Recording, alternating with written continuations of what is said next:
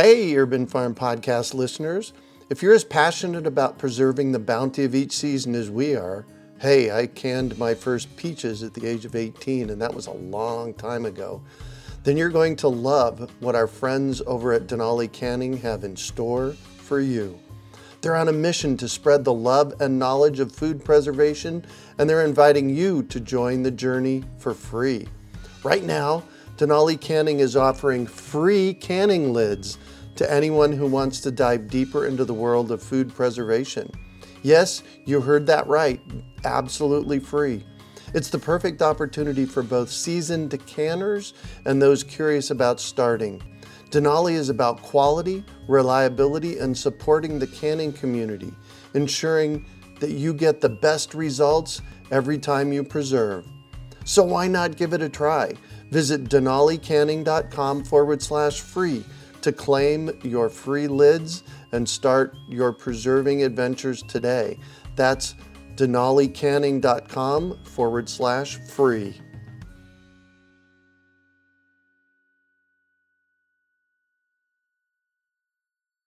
You're listening to the Urban Farm Podcast, your partner in the Grow Your Own Food revolution. Whether you've just been introduced to urban farming or you're a lifelong advocate, we're sure you'll leave feeling more informed, equipped, and empowered to dig deeper into the soil of your local food economy. With you every step of the way, here's your host, Greg Peterson. Today on the Urban Farm Podcast, we have Jim Dennis, a featured farmer here to expand on his urban farming journey. Jim was raised on a farm that had one foot in the past and one in the future. Leaving that place, he spent a long time in the cities and in the corporate world and eventually returned to his roots. Jim's business is to help people learn the ways of gardening and adapting to a sustainable lifestyle. Welcome to the show today, Jim. Thank you, Greg. It's a pleasure to be here, and it's kind of nice to see how far you've gone from when I took that class years ago from you when you first started. Yeah, chicken class in my backyard. Backyard. That was probably 15 years ago. I think so. Yeah, wow. So I shared a bit about you. Can you fill in the blanks for us and share more about the path that you took to get where you're at now?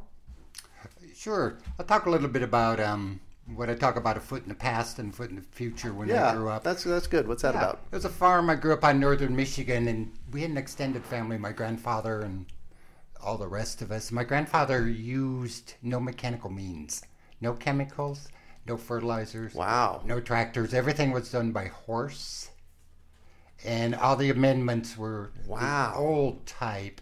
And he also practiced what we would probably call sustainable now, using, fence rows for erosion, wildlife, the woodlots. Oh, yeah. So I much preferred being with my grandfather than when my father would get on a tractor. Oh, right. Exactly. Wow.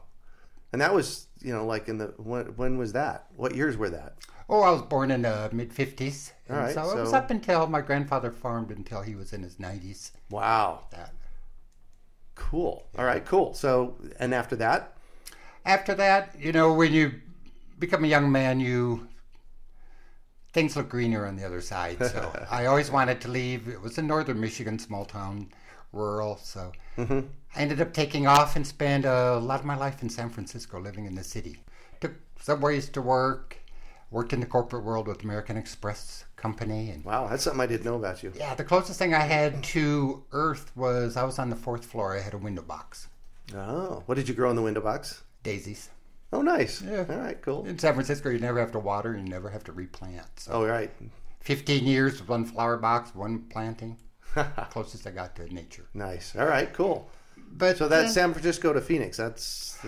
I got transferred down here into Phoenix, and a lot of times in life you go full circle. And when I got transferred here, I got intrigued with some of the old neighborhoods with the irrigated lots. Oh, yes. And what they could grow. The first few years I lived in condos, but I wanted to get back to it, and luckily we found a place in north central Phoenix, irrigated lot, where I could have my dogs. And then my next door neighbor decided one time to get some chickens. Oh, really? Yeah. And that brought me back to when we had chickens growing up. And after a while, she decided she didn't want the chickens, and I had already become friends with them, so I adopted them and kind of started my farm. I still have 15 chickens, 2 turkeys.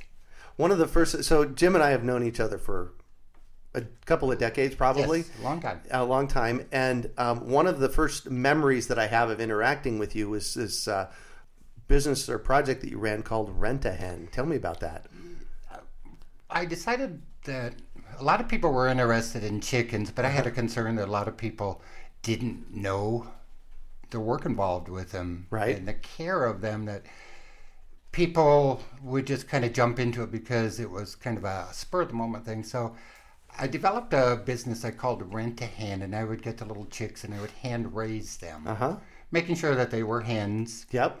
And when they would be about 4 to 5 months old, I would rent them to people to kind of start. I would do it for 90 days. And I would help them, establish their living quarters, how to take care of them. But I found it's kind of difficult. First, with me giving up my. Did you get attached to them? Oh yes, very much. There you go. Heidi gets uber attached to the very hens, much, so, and it was like took me. I would spend a lot of hours making sure they're well cared for. Right. Going over, checking on them and things. Yes. And so financially, it was not a success at all, but it was more something I really loved. But then I found, too, that a lot of people prefer just outright purchasing the hens. So instead of renting the hens, I began to sell small flocks of them and just basically be more of a consultant, helping people set up their very good. Set up their chicken areas. And if I didn't have the chickens, I would help them find them at the different places right. around. Oh, perfect. So. Fantastic. So do you still do that? A little bit. I did some consulting on it. Yeah, a little bit. Yeah. A little bit. All right, My 15 chickens, I think the youngest one is probably 4. Oh, wow. At home. So they're getting older. And then one time I decided I wanted to get in the turkey business by raising heritage turkey, the Narragansett, which is a really beautiful bird. It's the original bird from the New World that Christopher Columbus took back with him to Spain. And so the Spanish kept the Narragansett, brought it back to the U.S. in the 1700s, and by 1950 it was pretty much endangered. And so a few years ago I decided I would get back into the turkey business. Was that for meat?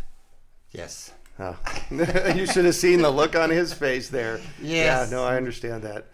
I found that, as a kid growing up, we raised our own meat, and I thought I could go back and do that again, but I couldn't. Yeah, it's hard. I a few years ago, I raised about 2 dozen meat chickens and 4 turkeys. And so, I'm not a vegetarian, so I wanted to figure out that process. So now I know, and now I don't have to do that anymore. And now I'm willing to spend $25 on an organic chicken at the farmer's market, right? Yes. Yeah, exactly. That was my dream. I was going to, people actually pay about $100 for a natural heritage breed turkey.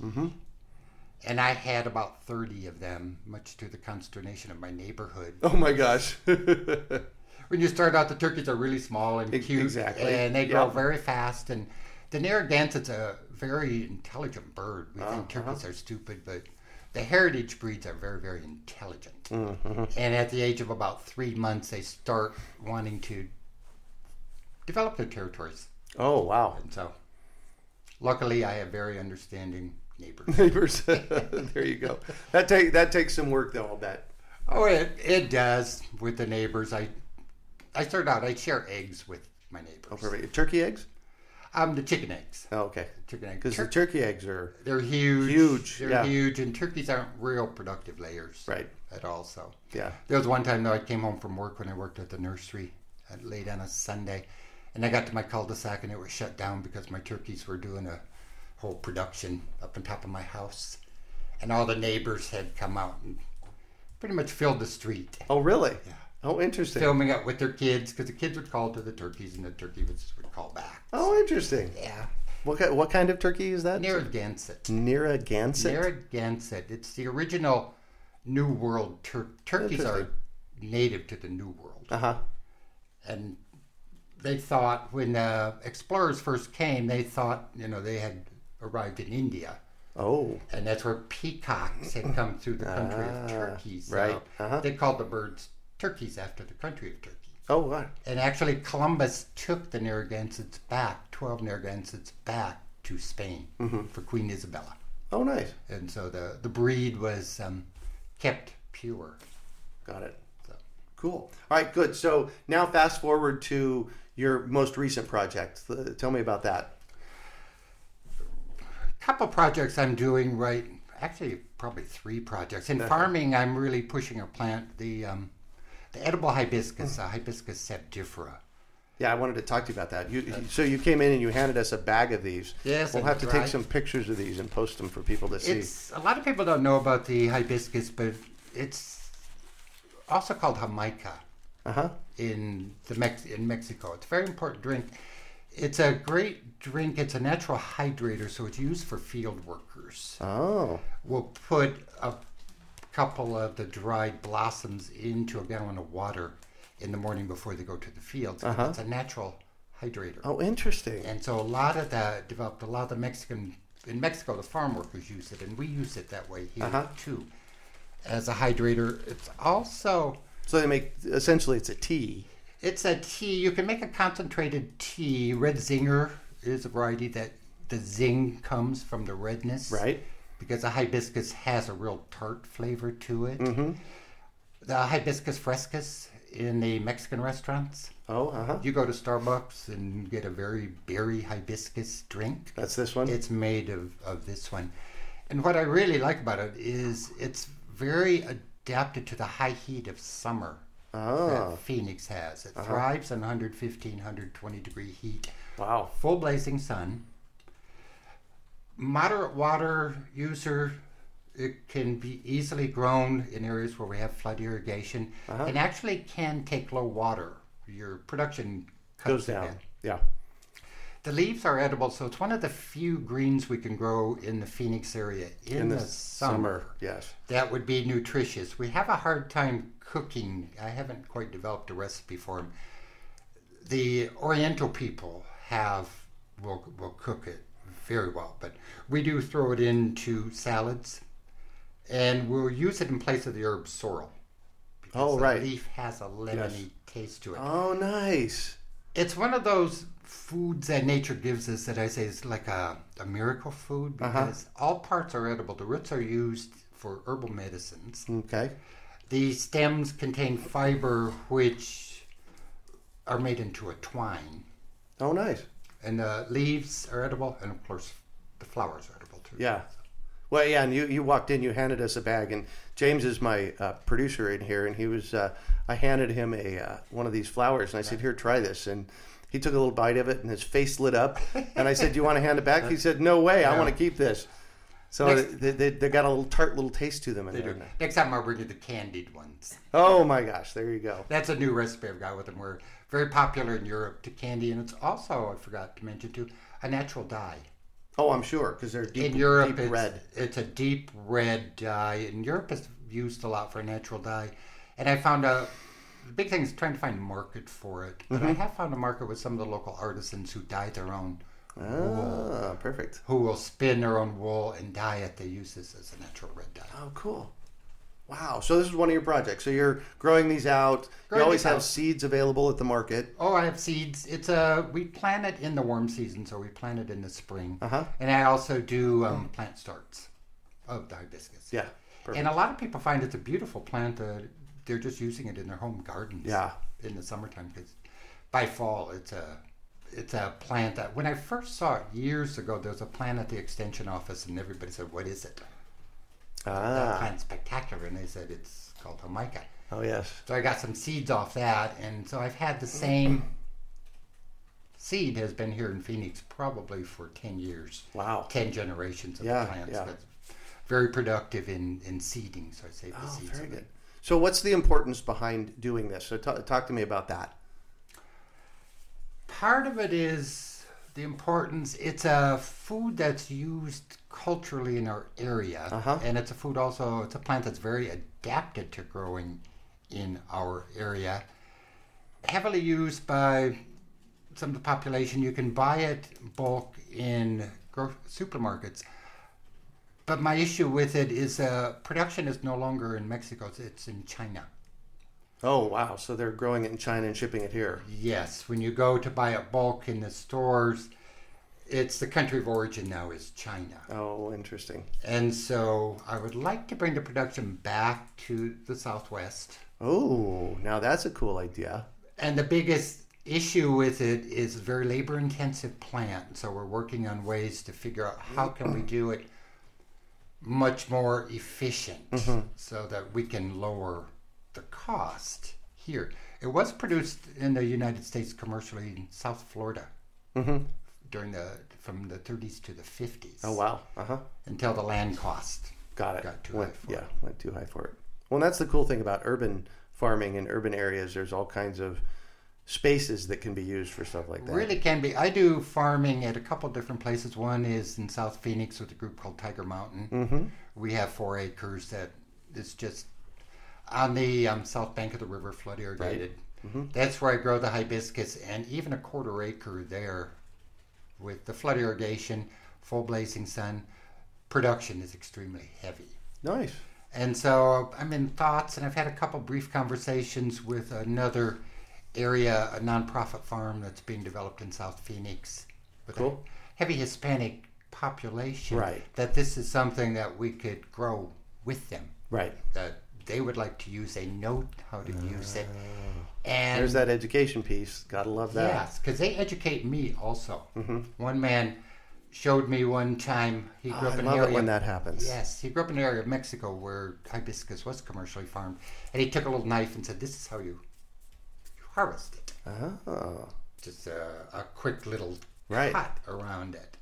And so if we find the people that know how to harvest it, that we can incorporate their skills into lowering the cost of production. Wow, cool. And I'm just really excited. It's a local product. Right. I make a syrup out of it. I get local honey from the local beekeepers. Yep, absolutely. And we make a syrup, and we say that this is a product that... A syrup with the hibiscus. Yeah. Oh, nice. People make jelly, syrups, different teas, but a syrup that I can say, the entire ingredients in this jar are it's from within Phoenix. the city limits of Phoenix. Wow. The 5th largest country in the nation. So there's a lot we can do with urban agriculture. Yeah. Yeah, exactly. Cool. And to kind of think outside the box and start looking at plants that, maybe we don't know a lot about or use a lot of, but have been used here historically or by other cultures in the same type of climate we have. Cool. All right, so that's project number 1. You said a couple at least. So project number 2, during the spring I started up a business called, I call it Farm Phoenix, where at farmers markets I'll sell plants, seeds, organic soil amendments, and just try to answer, a lot of it is answering questions. Yeah, from educating urban people. Gardeners. What can I plant when? And I find that a lot of the people are used to the bigger box stores where they go in and the plant may not be applicable to the time of planting in our season. Yeah. Phoenix is very unique. We're very reversed Yeah. from the rest of the country. So a lot of it's education. I worked in a plant nursery for a long time, and that's what I did there until it closed. So I kind of had an idea of like a little pop-up type of nursery where I would sell the plant starts that are in season with the amendments and the advice how to do it. And the big thing is also to give people referrals to the resources that are out in the community. Right. They'll be looking for Fantastic. something and I'll say, Grow Well has a very good planting mix. You can get it at a nursery just down the street here. Perfect. It's a local product. Yeah. Or go out to this nursery, ask for this person. They're an expert in that area, and they'll be glad to help you. To bring all the local resources together to give to people. Yeah, you're a lot about local, aren't you? Very much. Yeah. Very much. Why is that important? Kind of back to when I grew up, that economy was a very localized economy where people knew each other. A lot of trading went on. The banks were local, the stores were local. Everybody knew each other, which I feel was a much more sustainable way of life than what we have now with major corporations, the concentration of the business in just a few. Yeah, good. Great. Yeah, I'm all about local. That is for sure. So one thing that you're also doing that not a lot of the people that we interview are doing is you're monetizing some of this. You're actually using this for your living. What does that look like, and how do you do that? Well, That can be difficult. Farming is not profitable. Right now I'm taking a series of classes through the University of Arizona designed to make us think more business models Perfect. for small farmers. Yeah, exactly. Going. Uh-huh. And I make a small profit on it, but I'm not one in the business to make a lot of money. I don't have to make a lot of money. Right. My joy is more from what I'm doing and then helping other people maybe get to the point where they can start monetizing and making some money.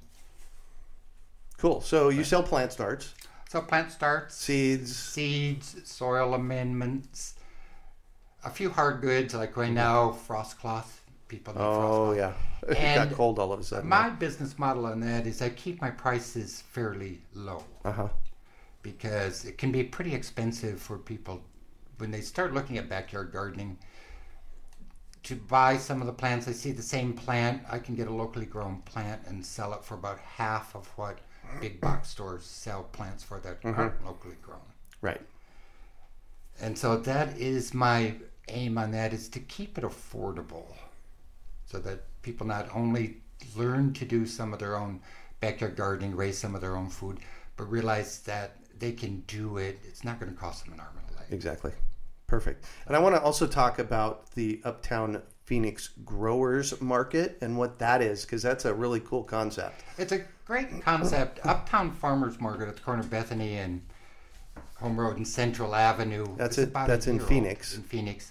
It's about a year old, and it's a great farmers market. It really focuses on having a lot of vendors that do sell fresh produce and good foods. That's their main focus. Again, local. All local. Yeah. This fall, we started a segment of that market we call the Uptown Growers Market, dedicated to things that garden-related plants, soil amendments, so that we would have more growers in selling these goods, and we could concentrate it in an area so that people could find different things. Got it. Sometimes I don't carry certain plants, and the seeds I carry are the seeds that I farm with. And so other growers that are with me there will have that plant. Got it. So it's kind of like a pop-up nursery on a weekend at a farmer's market. Yes, it's a Nice. style nursery. Nice. You can get different plant starts. You can get flowers. You can talk to us about different plants. Maybe instead of, if you're not growing your own food, maybe the pollinator plants, the monarch butterfly plants. Oh, yes, exactly. Besides getting edible foods and seeds. Yeah, perfect. So So I I really- make it kind of a one-stop area with a much bigger selection. Perfect. I want to really encourage everybody out there listening, connect with your farmers markets and see if you can start your own growers market in your area out there. It's been quite a success. There was also another one here in Phoenix a couple of years ago, and they had very good success with that as well. So it's really bringing the plants and seeds and garden nursery idea to the farmers market. And besides that, too, really, you talked about the local economy. Yeah. Is that the plant starts that I sell are all grown locally. Yeah. They're grown here in Phoenix. Nice. And now I'm able to say, okay, this is a success. There's a couple other people that have approached me saying, hey, we can grow some of the plants too for you. Perfect. Naturally grown plants. Nice. And that provides a revenue stream to them also. Exactly. So I can show person a plant and I'll tell them the plant never left the city limits. Nice. Spent its entire life here Gotta love that. in the Gotta fifth love largest city in the nation. So I'm gonna trip a little over here, and I'm gonna say, what drives you? Like, what's your big why? Why do you do this? I love people. Yeah. Probably more than plants. I love you go. people. Uh-huh. And my drive is I get a real satisfaction of seeing that other person succeed. We've done that at different gardens and things, helping people. And that way I can help them, they get successful, then I can step back and it's all theirs. Yeah. I think I kind of go by a quote. One of my favorite authors, Joseph Campbell, Uh-huh. wrote The Hero's Journey. always has a quote that he says, "Follow your bliss." And if you follow your bliss, the doors will open up where there were walls. And if I find people, and I've actually found people that, you know, they're in a world that they're not happy with, and they start getting in the gardening world, and I can encourage, I can coach them and see them become successful, and that's what really drives me. I can say, hey, look at this guy that everybody is really, he's so successful. And to think I had a little part of that. Yeah. And Nice. when they come back and say, hey, do you remember when we first met? And I said, yeah, we worked out in an okra field. You're interested. 110, I took an okra field, started planting okra, and Wow. and you made it. Yeah. So. Nice. So I'm all about education, and I'm curious, is there one book out there that has inspired you, that has made a difference for you, has created your life differently? For me, it's the book Ishmael, and I always like to know what book that is for y'all. It's actually, it was a series of books when I was a little kid. It was written by a naturalist in New England in the 1800s. Oh, wow. Thornton Burgess Wilder. He's kind of a Thoreau type. Oh, interesting. And he wrote about nature, and he gave these human qualities to the plants and the animals. Whether they're trees or your crops or a bird. And it's almost a spiritual thing. It never brought in God, but who was the creator was the wind. Oh, nice. And it was just he was a storyteller. And he told these stories to children in the Northeast in the late 1800s. And so they wrote down his stories. And I read them as a little kid, and a lot of the things he talked about were there with me. Oh, yes. And there's one where he talked about the witch hazel shrub. It's native to the areas where I grew up in. And he tells the story about the shrub and gives it these almost human qualities like a soul. And so you know all about the witch hazel because he told you a story about it. And why the witch hazel flowers in the autumn. Everybody else flowers in the spring. Spring, right. But it was a story about almost like we could relate to like bullying. The witch hazel didn't flower, and everybody else flowered and laughed and said you're ugly. And then in the fall, when everybody else is losing their leaves, the witch hazel blossoms. Wow. And so you learn a lot about just, you know, you look at a plant and you remember all the stories this guy told you about this plant or this animal. And I still have those in me. Yeah. So there was a series of books. It was a series of books. Nice. He talked about, Cool. you know, the different plants, all the animals. Perfect. We'll dig that up and put it on the show notes page. I actually dug it up a couple years ago. It's on my Kindle. Oh, very good. Nice. Yeah. Nice. So what one final piece of advice do you have for our listeners? There's a lot of words that come to mind. I think be patient, do what you love doing, and just get out there, get your hands dirty. Get out in the air, get out in the sun. I think that's, there's a lot of studies now show a lot of health benefits besides just exercise, but just being out there. And I think that's important in our daily lives because we're indoors way too much. With the high stress levels. Yeah. And if you just get out there, enjoy, look at the plants, and even think of some of the stories about what that plant has done. And what I love doing when I sell a plant, sometimes I talk too much, but when I sell them a plant, I tell them, you know, what even the ancient peoples ascribe to that plant. So when they have that plant and they go pick it or something, they get in touch with their past again. Wow. Thank you for that. So thank you so much for joining us on the show today. Enjoy the hibiscus. Oh, yeah. Yeah, we'll take some pictures of those. So, Jim, what's the best way that our listeners can get a hold of you? Usually by email. Okay. My business is called Farm Phoenix, all one word. So the website is farmphoenix.com. Perfect. Easiest way to get a hold of me is email jim@farmphoenix.com. Very good. Well, that's all for today. Thanks for joining us on the Urban Farm Podcast. My pleasure.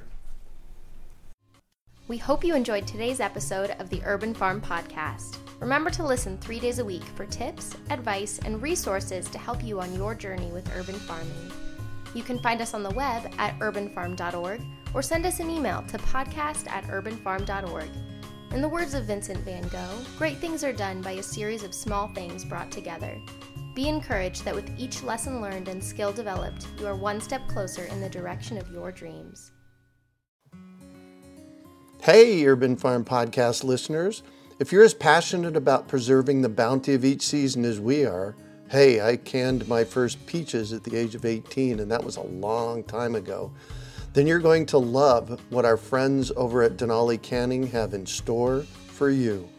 They're on a mission to spread the love and knowledge of food preservation, and they're inviting you to join the journey for free.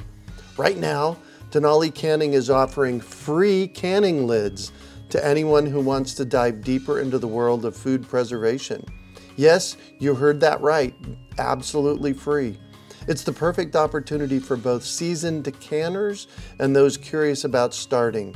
Denali is about quality, reliability, and supporting the canning community, ensuring that you get the best results every time you preserve. So why not give it a try? Visit denalicanning.com/free to claim your free lids and start your preserving adventures today. That's denalicanning.com/free.